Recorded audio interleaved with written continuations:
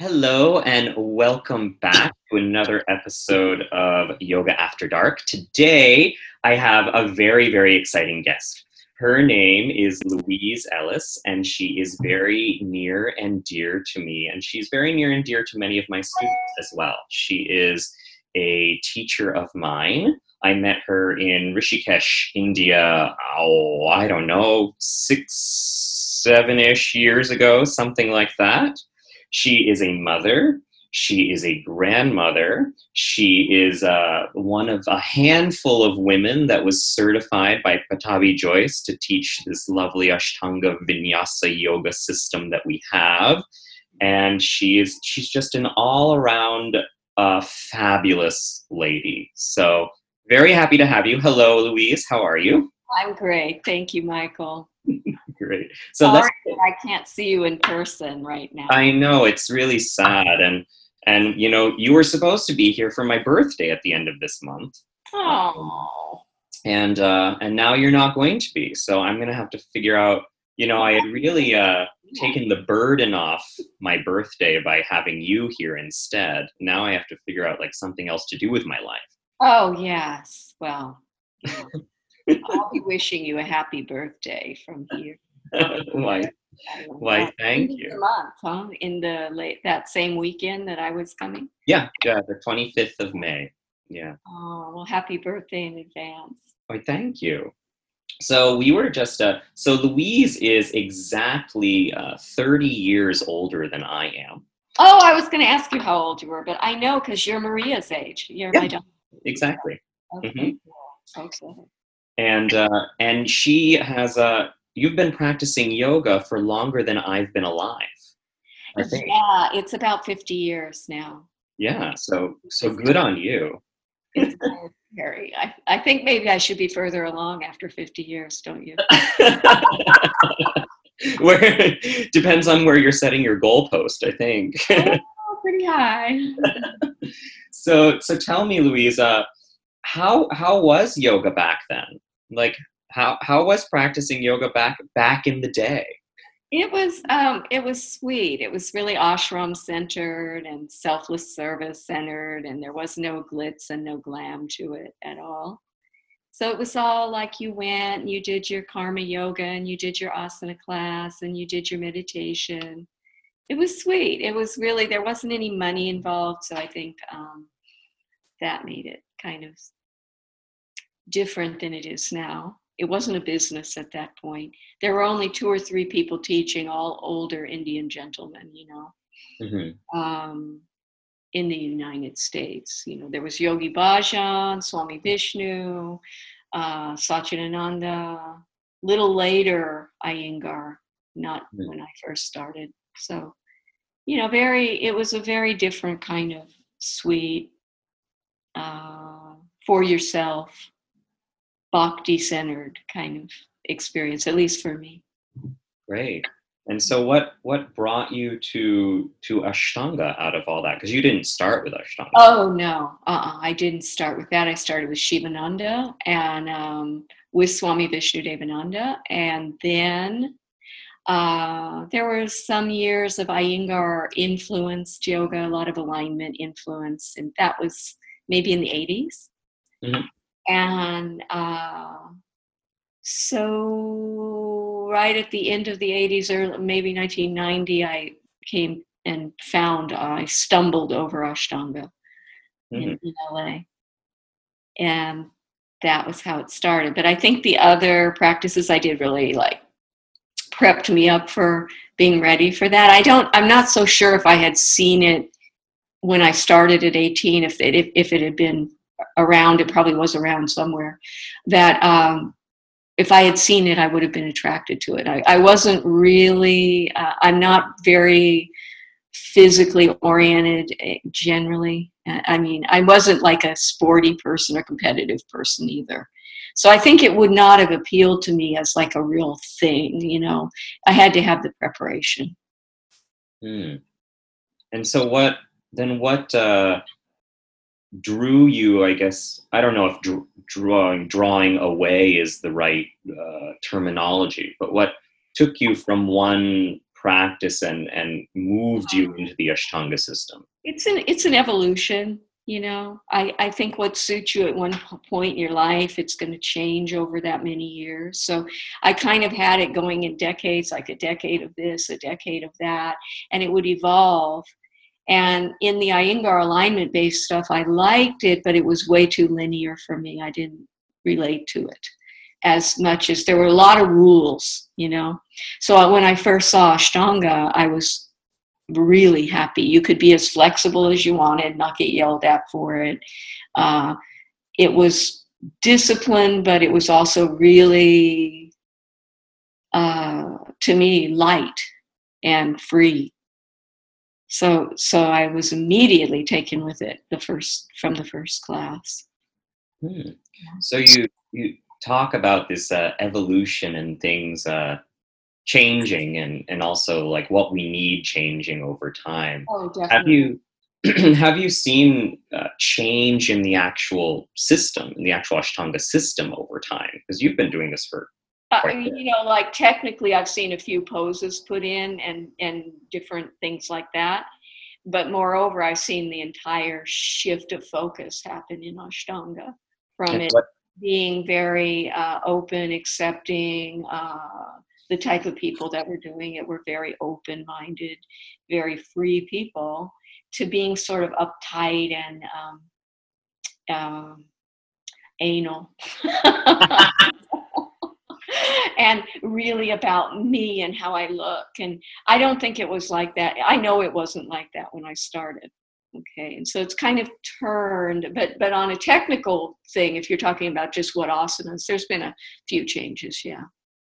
Yeah, I mean, there's been a few changes in asanas just in the time I've been practicing, which is I mean, there's been different transitions and things, and more emphasis on the vinyasa and fancy vinyasa and all that stuff.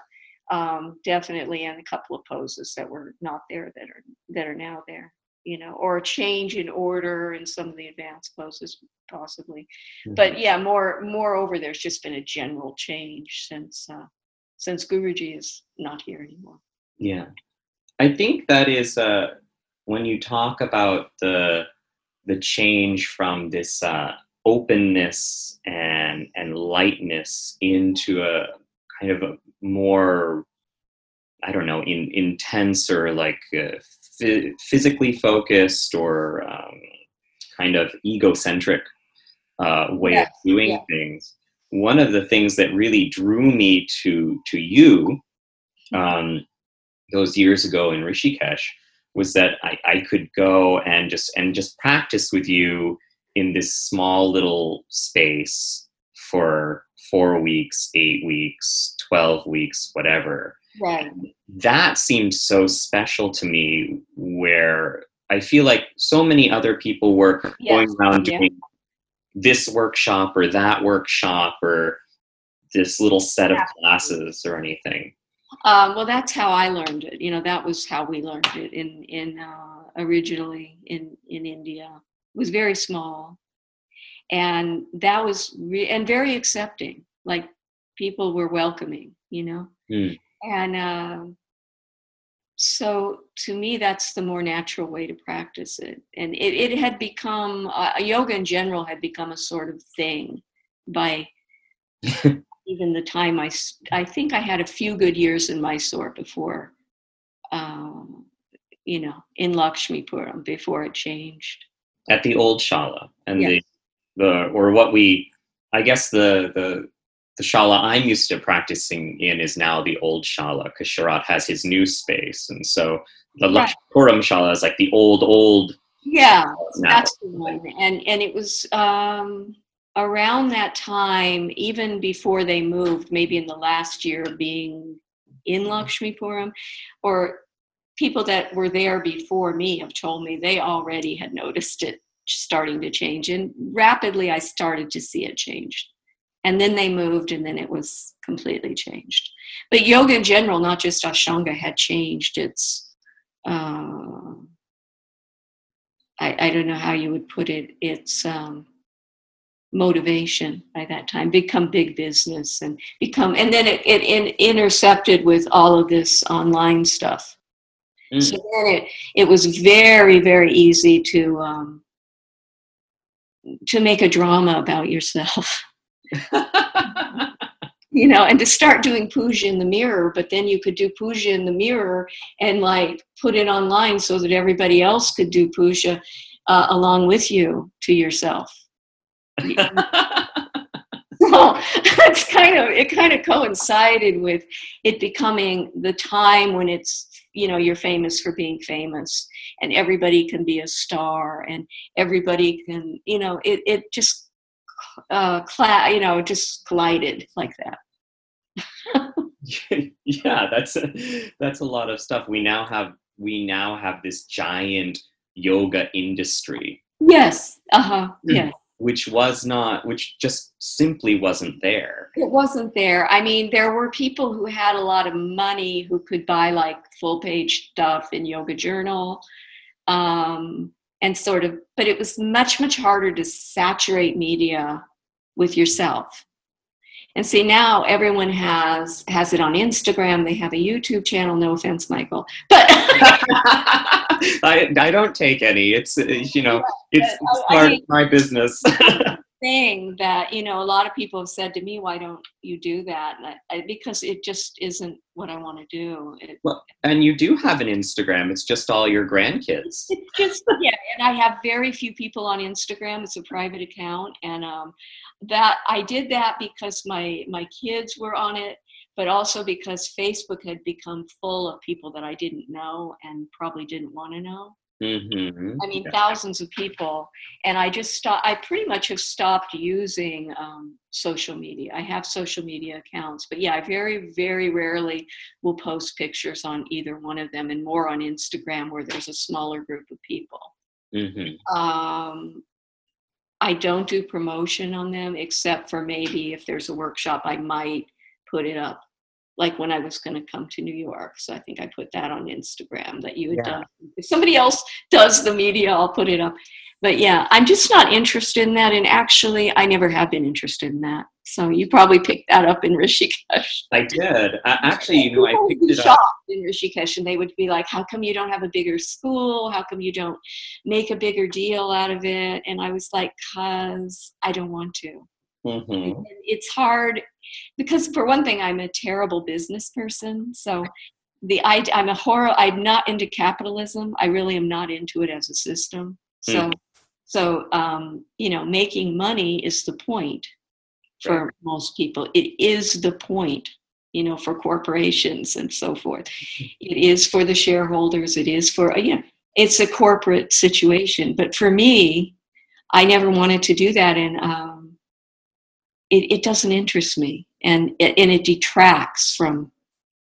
It's such a personal thing, yoga, And so if you have a few people who relate to you, I mean, that's what you're doing with it. I mean, and that helps your evolution, their freedom, and your freedom. And otherwise, it becomes something completely different. So. And it's hard to have that relationship with someone if there are so many people involved. It's really, really difficult, and especially now where it's become a commodity. Like, if I can't get what I want from you, then I'm going down the street and I'm going to comparison shop. It's become, it's kind of just what the society is. It's a acquisition society. And you're going to acquire this from this person and that from that person. And what's in it for me? And it's all about me, It's all about me. Yeah. So this is just the culture we have in the modern world. I mean, it's not even Western or Eastern so much. It's just modern. You're brought up to do that. You're brought up on the individualistic paradigm. And it seems to me in yoga, we should be firstly looking to kind of let go. Absolutely. Image and storyline, letting go of the storyline. Yeah. I have a hard time with that personally. You do? Yeah. Yeah, I think it's because we're not brought up to do that. We're brought up to create the storyline. You're trained in storyline, so it is not a natural thing for most people. But the story of your drama, you know, Mm-hmm. and then it never fails to amaze me, like how people will post blogs about their dramas, and it's supposed to be like interesting to anybody else. Maybe your best friend or your family member, it could be interesting at times, but I mean, is that interesting? I mean, I just don't think it is, and I think it kind of goes with the whole idea of non-self and um, you know, or bigger self, as opposed to this drama story of this particular incarnation. That's how I feel about it anyway. So yeah, yoga is a means to get away from that, but sometimes in trying to do that, we get caught on the razor's edge and lose it a lot of the time, where it just becomes an amplification of the story of me, you know. I And I, I really like that, what you just said, an amplification of the story of me. yeah, yeah. That's very interesting. Yeah. And it's like I'm the star of my story, right? You know, Ram Dass and Ram Dass and all the Das people, they talk a lot about that, you know, the movie of me, and that I think Krishna Das talks about. And Mm-hmm. it's really true. I mean, and that's sort of been brought to the head in modern society, in yoga, but also in other things, you know, where everybody is creating this sort of alternative version of themselves on social media, and et cetera, or in life, you know, where you know everything is fine, death isn't coming, you know, we're going to ignore that, my life is beautiful, and we create imagery around it. It's a lot of imagery, you know, and so a lot of times it's not that hard to get caught in your own story, or your own press, you know, believe your own press kind of thing. It's a bit like a split personality disorder. It is. And then what ends up happening if you're a teacher is you end up not being able to pass to your students what is the real situation, why you're practicing. Mm. Because you get so caught up in it as a teacher, and part of it is you create dependence of the students on who they think you are, even though that's not who you are. Mm-hmm. And so it's a vicious cycle. Then they decide they should teach and pass that whole sort of rat race, hamster cage thing on. Yeah. And sometimes teachers do realize it, and they can kind of extricate themselves. But a lot of times they don't realize it, and they start believing that without me, because I am I am enlightened, I am, you know, I am the person you want to be like. And so a lot of the media around teaching yoga is about that. It's about, do you want to be like me? You know, I hope my students aren't looking at me and saying that, because that would be a great giant mistake on their part. I can tell you that there's a lot of that. Yeah, well, I think as long as the teacher sees it, and maybe even tells them that, if not tells them, models that you really don't want to be in my life. I have a lot. I think teachers should present as just normal, screwed up human beings that they are. Yeah, because that's what we are. Yeah, and because people are going to tend to put you in another category, and they're going to do that even doubly if you're creating that category of imagery around yourself, you know. And I mean, all of my teachers throughout my life, now that I'm, you know, thinking back, and you get to be included in this group, they're all, you know, kind of messed up human beings. And that's something that I really appreciate, actually, about the student-teacher relationship, is that I get to know that my teacher is just a human, an embodied being, just like me. They have their issues, and I look at them and say, well, you know, in my experience, my teachers have been older than I am. I am now, you know, at a phase of my life where I am younger than some of my students, but you know, I look at my teacher and just say, like, this person has more experience doing this thing that I'm trying to do and has some advice to give me. But there's, I don't know. I've never fallen into this idea that like I'm following an enlightened master or something like that. No, and unless they're claiming to be that, and in which case you should get out of there. Right? Just run real fast. But you know, like say with Guruji, I mean, he never claimed to be that or the perfect person. So it's always weird to me that people think that he should have been a perfect person. You know, that's your own projection. You know, Right. I mean, yeah, and I can remember the first time I had an argument with him, and it had to do with money. And that he had his stuff, and that was all right, and that I wasn't coming to him to learn how to deal with money.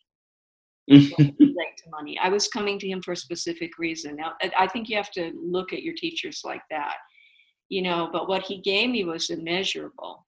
Right. It's immeasurable. But yeah, I mean, but I think we have a tendency as human beings to put people in the place where maybe God should be. Should be a mistake. Yeah, it's always a mistake because we're all here going through our prarabdha karmas. It's what we're here doing. Yeah. So if in this life, if in this incarnation we can move the needle just a little bit, then it's a life well lived, you know. So those people are also doing that, the people who are your teachers, you know. And yeah, I think all of my teachers have been human, you know. Except the ones that aren't human, who are actually not in human incarnations, you know? Actual deities, you know. Yeah. So, yeah. So, given you know, this whole yoga industry that we find ourselves in right now, and also what we just talked about, you know, there are definitely like people out there that are very consumed in their own faux enlightenment.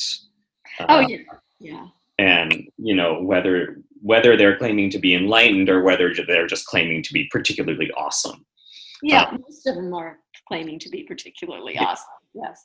So as a very, very long-term practitioner, what advice would you have for someone who's just starting out in the yoga world?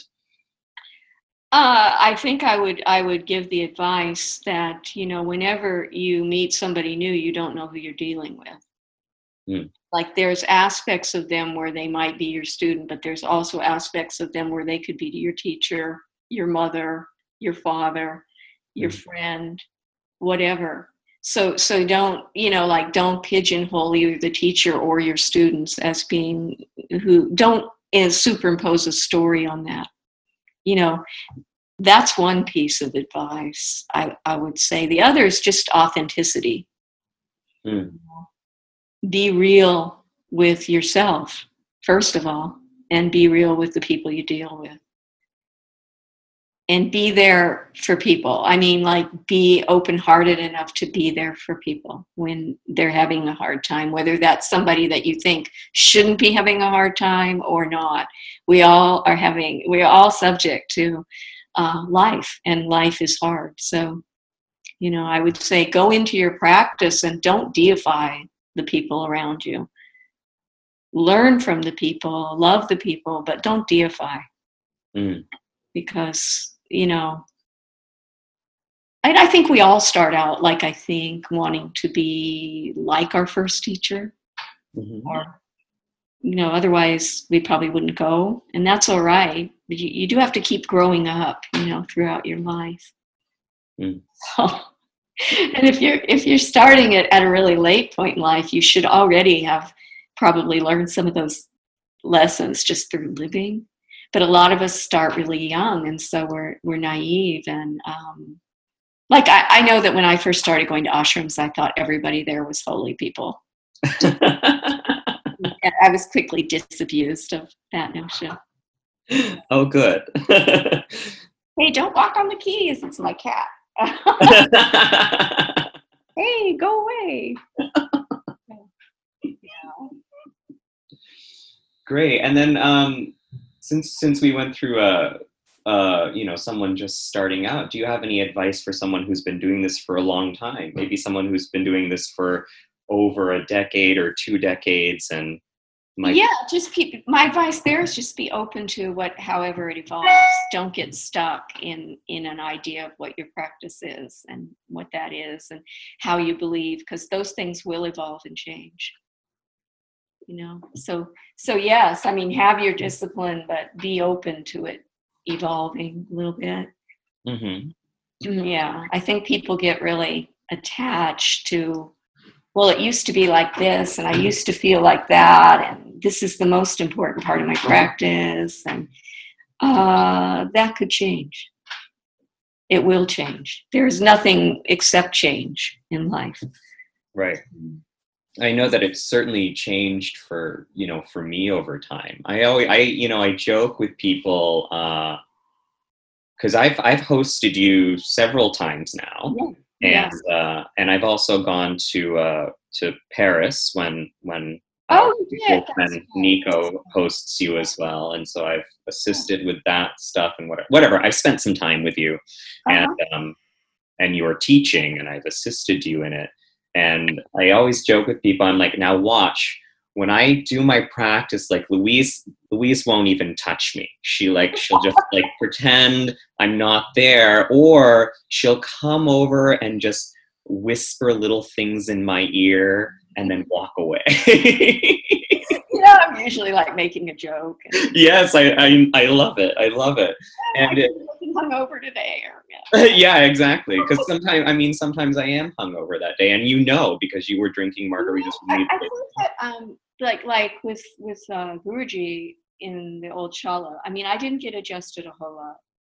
And my take on that was like, if you don't really need the adjustment, there's gratuitous adjusting, and then there's adjusting that you need to do maybe. And so I'm pretty hands off a lot of the time. And I do talk to people, which is sometimes annoying for some people and other people in the room. Like I'll just sit down and talk to somebody, personally to them quietly, Yeah. Which is so important, because when I have had you come teach in my shala, in my program, what I get back from my students at the end is, oh, well, Louise said this and da-da-da-da-da, and we had this whole talk, and I'm sitting there going, when the hell did you do that? Like, what? Yeah. I like to kind of make my way around the room and sort of relate to them one-on-one, as the case may be, rather than just sort of being an automaton, kind of doing adjustments and, that's one reason why I like to keep the group small, even though it's bad for business and bad for my income or whatever. I don't really care, Yeah, I just don't care. That's one thing about me that's kind of an oddity. One of the many things it's an oddity about me, maybe, but is that I really don't care about money. I never have. I just don't care. I should care, because I get in trouble not caring, but I don't, and I can't make myself. And at this point in my life, so I mean, I'd much rather have a class which is like very small, but very people that I relate to and that relate to me, than having a packed class of people that I don't know who they are. They don't know who I am. It's all automatic. It's all about the bottom line. It's all about, do you want to be me? Oh. No, you don't. So, this is kind of what yoga's turned into, and it's an economic thing partly. But yeah, I prefer to have really small groups. Like, for instance, if you do a yin class in a huge group, it's really difficult. Right. And pranayama ditto. How can you do a huge pranayama class that's not really lame? Because to give pranayama to somebody, you have to see. It's so personal to what they do. Like, the type of pranayama that I do is completely different than maybe I would teach somebody. Right. Because it has to do with my own practice, which has to do with, you know, where the moon is and the nakshatras and so forth, which maybe they do relate to and maybe they don't. Mm-hmm. Maybe this mantra is not appropriate for this person, but, you know, because I do a lot of mantras. So these are things that are highly personal, and unless you know somebody, you know, you can give them, you know, breathe in, breathe out, you know, this, but I mean, if you're going to give a really deep sort of, because people often will ask me, well, what's your personal puja or your personal pranayama or your personal mantra practice? And my answer is usually that I could, you know, it probably would be meaningless to you. Right. Because you're a completely different person with a completely different setup in your life than I am. So, Mm-hmm. you know, if that makes sense. So for that reason, I really like it when people come and study. That's why I'm not crazy about like weekend workshops generally, because you don't really get to know anybody and you're just kind of in and out of there. Whereas if they come to you for 6 weeks, 8 weeks, Mm-hmm. every day, not only does that little group solidify, but you solidify with them. Mm-hmm. So it's not a very practical advice for sure for making money and paying rent, but it's definitely how I've always felt, and I would rather not teach than to turn it into that sort of corporate thing. I fully agree with you on that. And I remember when I wanted to host you for the first time, I was like, okay, how can I convince her to do this? Because I know that usually you won't go anywhere for less than a full week. Yeah, generally that's true. And yeah. I could give you, you know, like 4 or 5 days, something like that. And I'm in New York City where the rent is high. And so Exactly. I was going to have to charge some sort of premium on the whole thing and figure all that out. And then you were like, maybe we could have like 12 people or something like that. And I was like, Louise, how am I going to pay for I know. 12 people? It's ridiculous for me to even to consider that, but I like it better. You know, I really, really do. I just like it better. Me too. I think it's such a personal part of my life that, I mean, I would rather have to do something else to make money. Mm-hmm. Or which you have. Which I have done many things in my life, you know, to make money. I would rather keep that as more of a sacred thing. That's just how I feel about it. And, you know, so, yeah, I mean, well, we made it work when I came, you know. Oh, totally. Yeah. Totally. And I don't mind there being more people, but it has to be like you assisted and had other people assisting. And, you know, that was great. So that, because also for me, it's another quirky thing. I think that it takes a while to get to know me. I'm just not that person that walks in and goes, here I am, and wow, don't you just love me, and let me tell a few jokes and do a monologue. And, you know, it's just not who I am. So pretty much people are a little bit confused when they first meet me. I mean, in yoga or outside of yoga. So it takes a while for the connection to kind of happen, you know. Yeah. That could be that Vartogama Saturn on the ascendant. Could be that. I don't know what it is, but I've always feel like, you know, myself, it takes me a minute to connect to them and them a minute to connect to me. Yeah. They're a little confused at first because what I've understood is that most people don't have a frame of reference for me, you know, particularly. So I'm not fitting into their category right away. I'm not very talkative at first, although you might not know it now. But, you know, like when you first met me, I probably didn't talk to you a lot.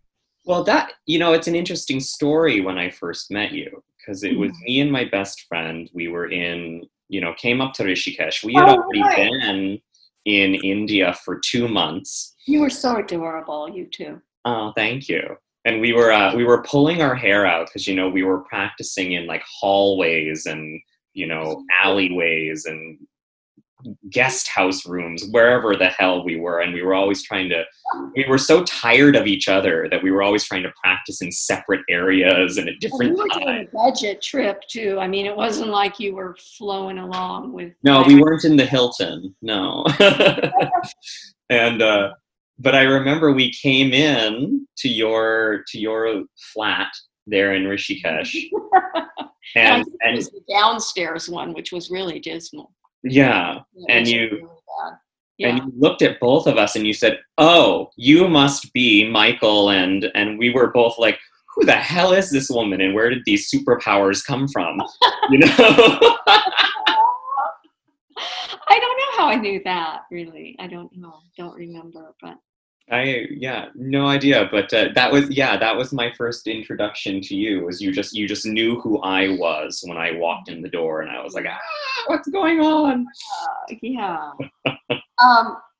So if people have been doing this for a while, like say particularly for teachers, I mean, you have to be 100% who you are, and you are when you teach.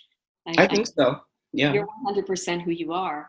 And it could be 100% different from somebody else. It is 100%. And some people don't like the 100% of who I am. And that's fine. I have to be totally fine with that. And I can just have to be totally fine with it. Many people, I mean, I never take it personally when people just go, I don't understand what she's doing. That happens. Like, I just don't get it. And I'm like, yeah, no, that's fine, because it's just like in any other part of your life. Now, not everybody's going to just be enthralled with you. Yeah. So, but it's so important that you don't try to make them like you. Well, and we need to get out of this habit of trying to be liked by people, I think. It's so disastrous. Yes. I think, personally, the way I see society moving, we're moving in a direction of like me more. It's part of the self-created image thing. All of that imagery we do around the self is to make an image that somebody will like. And whenever you're upset with somebody, if you really look at it, I think you'll see it's because they've somehow attacked that image that you put up. They've called it out, called bullshit on it or something. Mm-hmm. They've called something on it, and it is a like me culture. That's what all social media is about. It's about, I'm going to present myself in a way that you just have to like me and want to be me. And my life has got to look much better than it really is, because if somebody really knew how it was, they wouldn't like me. And so I guess, I think that's so important for teachers, because people will be like, well, I don't want to do this, but they won't come if I don't do that. And I'm like, well, then they don't come. Yeah. But that's like, that I'm a bit of a misanthrope, so and a real loner. So for me, I mean, my whole life has been like, I don't really, I mean, it's much nicer to be liked than not liked, just generally. But I don't really, how to put it. I don't, if somebody doesn't, then I feel like that's their prerogative not to. Right. I don't want to convince them otherwise. It's not that I don't mind if they don't like me, I mean, why would you mind? I don't know. Yeah, this is true. But, honestly, from a personal standpoint, like, there is always kind of, for me, a little bit of like, oh, they don't like me. Why don't they like me? Like, shouldn't I feel like I'm trying to, be a good person, blah, blah, blah, whatever it is. And then when it's not received, you're a little bit like, oh, well, what is my fatal flaw? Yeah. But usually it's so much about that person, Yeah. having a hard time, and that's what it's about. It generally has nothing to do with you. Mm-hmm. If they don't like you or like you, even if they like you, it usually has nothing to do with you. And anyway, who are you? I mean, that's really the point of yoga. It's like you create this image, but for teachers, it's doubly hard, because you really are creating, and there is expectation. Yeah. This person is like this, and this person will help me, people enter yoga with all kinds of preconceived notions about it, which I feel I was really lucky going into it as a really young person, because I had zero notions about it at that time. Now it's a thing and people go into it and they've heard about it and they already have a storyline for the whole thing. Yeah. And they either really like it or they don't. And it's, I think a lot of times people don't like it if whatever is offered doesn't adhere to the storyline that they've already. Oh yeah, no, I've had people really not like me, so and let me know. One lady came to Rishikesh. She was like, I won't use any names or countries, but she was like, this just isn't what I expected, and you're not who I wanted, and I said, well, that's cool, but you're here now, so your choice is like either you can finish up and just get what you can out of it, or you can leave. Yeah. Sans refund, Yeah, of course. You can, but it was so clear to me that it was all about her stuff. Mm-hmm. And even the guy she was seeing, who was also in my class, came to me and goes, she's got stuff. I said, I know it's not about me. But to see that happens. So people sometimes will come wanting one thing that's going to fix their life. And when it doesn't, or you're not their image, because it's just a really, that whole image thing is what yoga is supposed to counter. Even for you, your image of you. Right. The story about you. But you said letting go of the story is hard for you. Like you don't. Definitely. I'm a storyteller. I like to tell stories, and I don't only tell them to other people. I tell them to myself too. Oh, right. Yeah, we do. Yeah. So it is a hard thing for me to let go of, and I think that one of the reasons I have continued practicing yoga all these years is because it does help me with that. It gets me through my fabrications, my ideas of what I'm supposed to be and what I'm supposed to be doing and what worth I've assigned to all of those things. Right. And that's what changes over the course of your life, and in practice it changes. So where you might have an emphasis on one thing in practice for a while, that could shift, not so much because you shifted it, but just because life shifted it. So just an example is that like for me now, the primary part of my practice is mantra and meditation. I still do asana every day, but it's not got the same priority to me that it had, years and years ago.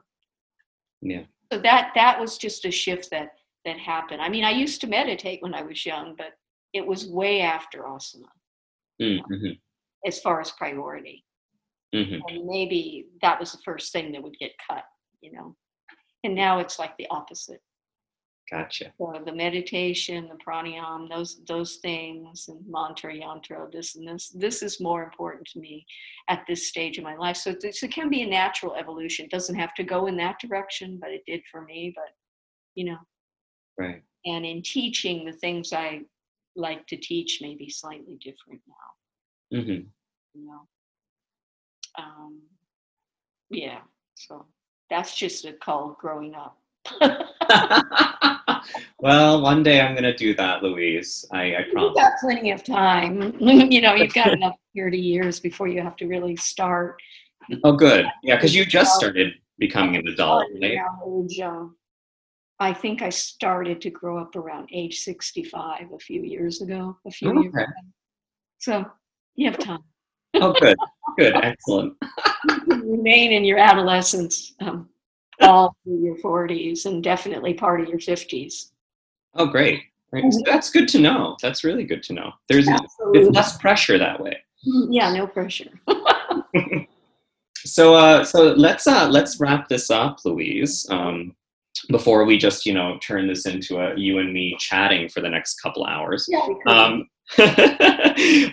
So I've been ending all these little interviews with 4 questions. Uh-huh. And so we'll just kind of go through them, and you don't need to think about them very much. Just answer whatever you want to answer. And if you don't want to answer, you can, not answer too. That's totally cool. Okay.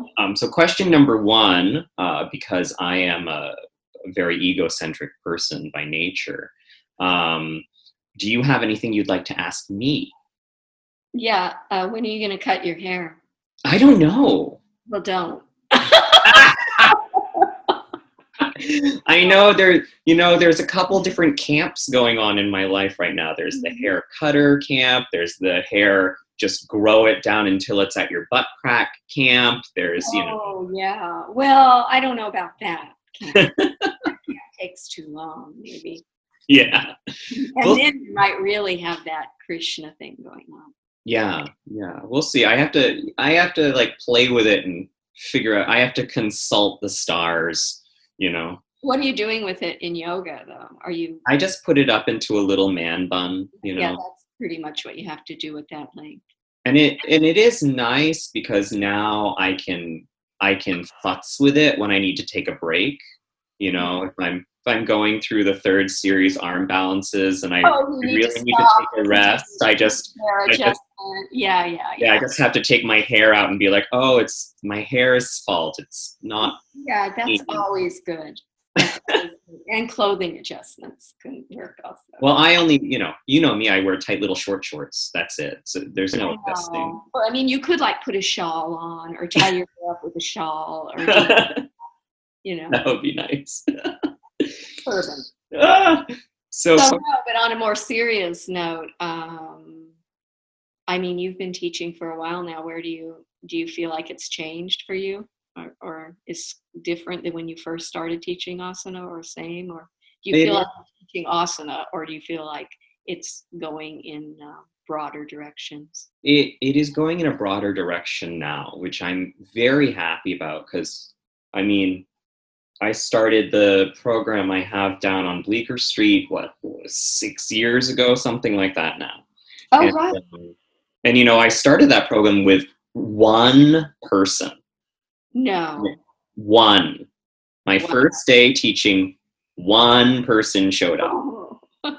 And now, of course, it's a very healthy, Mysore program. I teach for 5 hours in the morning. And you're like totally in charge of it now, right? And I'm very in charge. Yeah, I am. I mean, before, but I mean, I think there was other. Yeah, there were other stuff going on. Now I'm the dude. And but it takes a while to kind of build a community where I trust them enough and they trust me enough to go into this yoga thing in a broader sense. And it's not just these physical postures and breathing exercises that we're doing.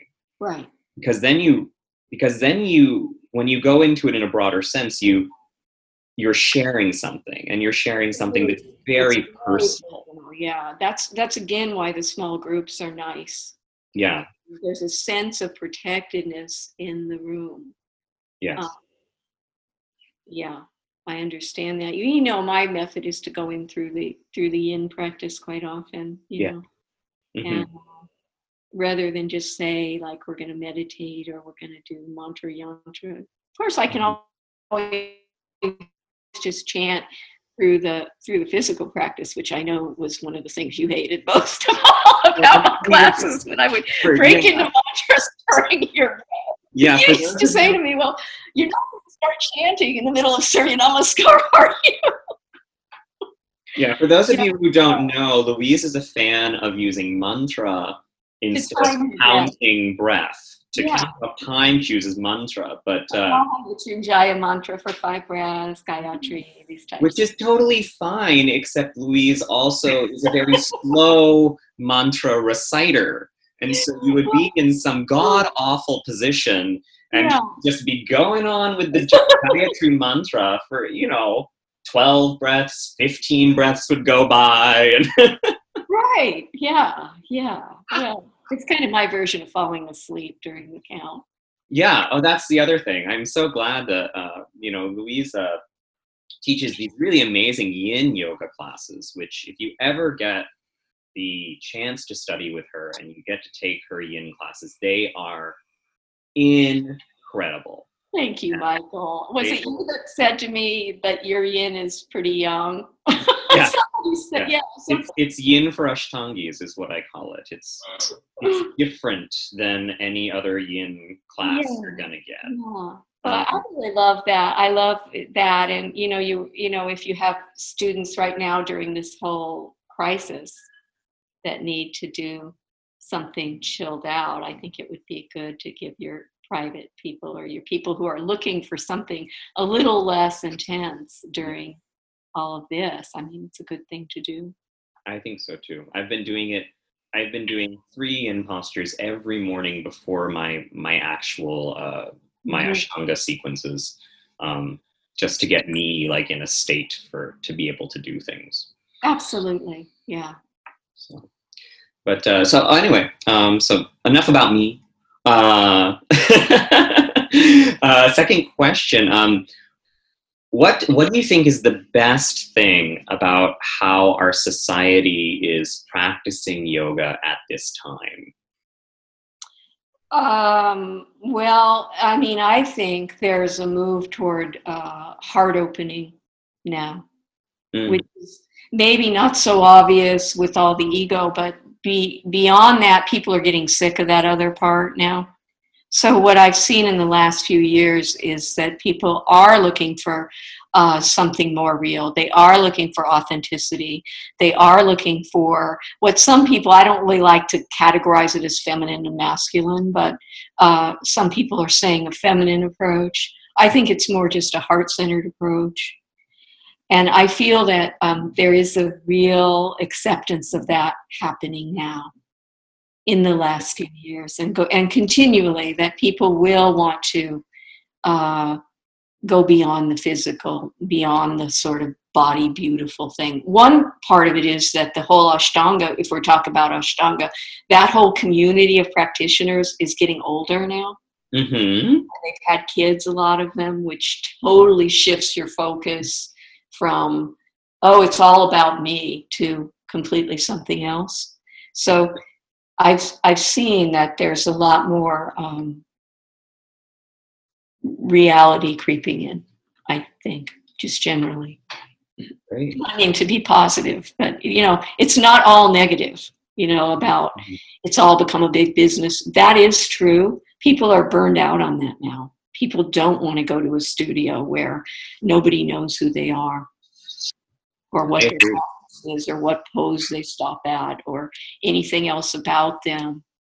I think people are just over it and people are saturated. So there is a move toward real yoga, toward open-heartedness, toward meditation, toward letting go, like snipping off some of the garbage that we're just hauling around on our back. Great. So then, what do you think is most lacking about how we are practicing yoga now?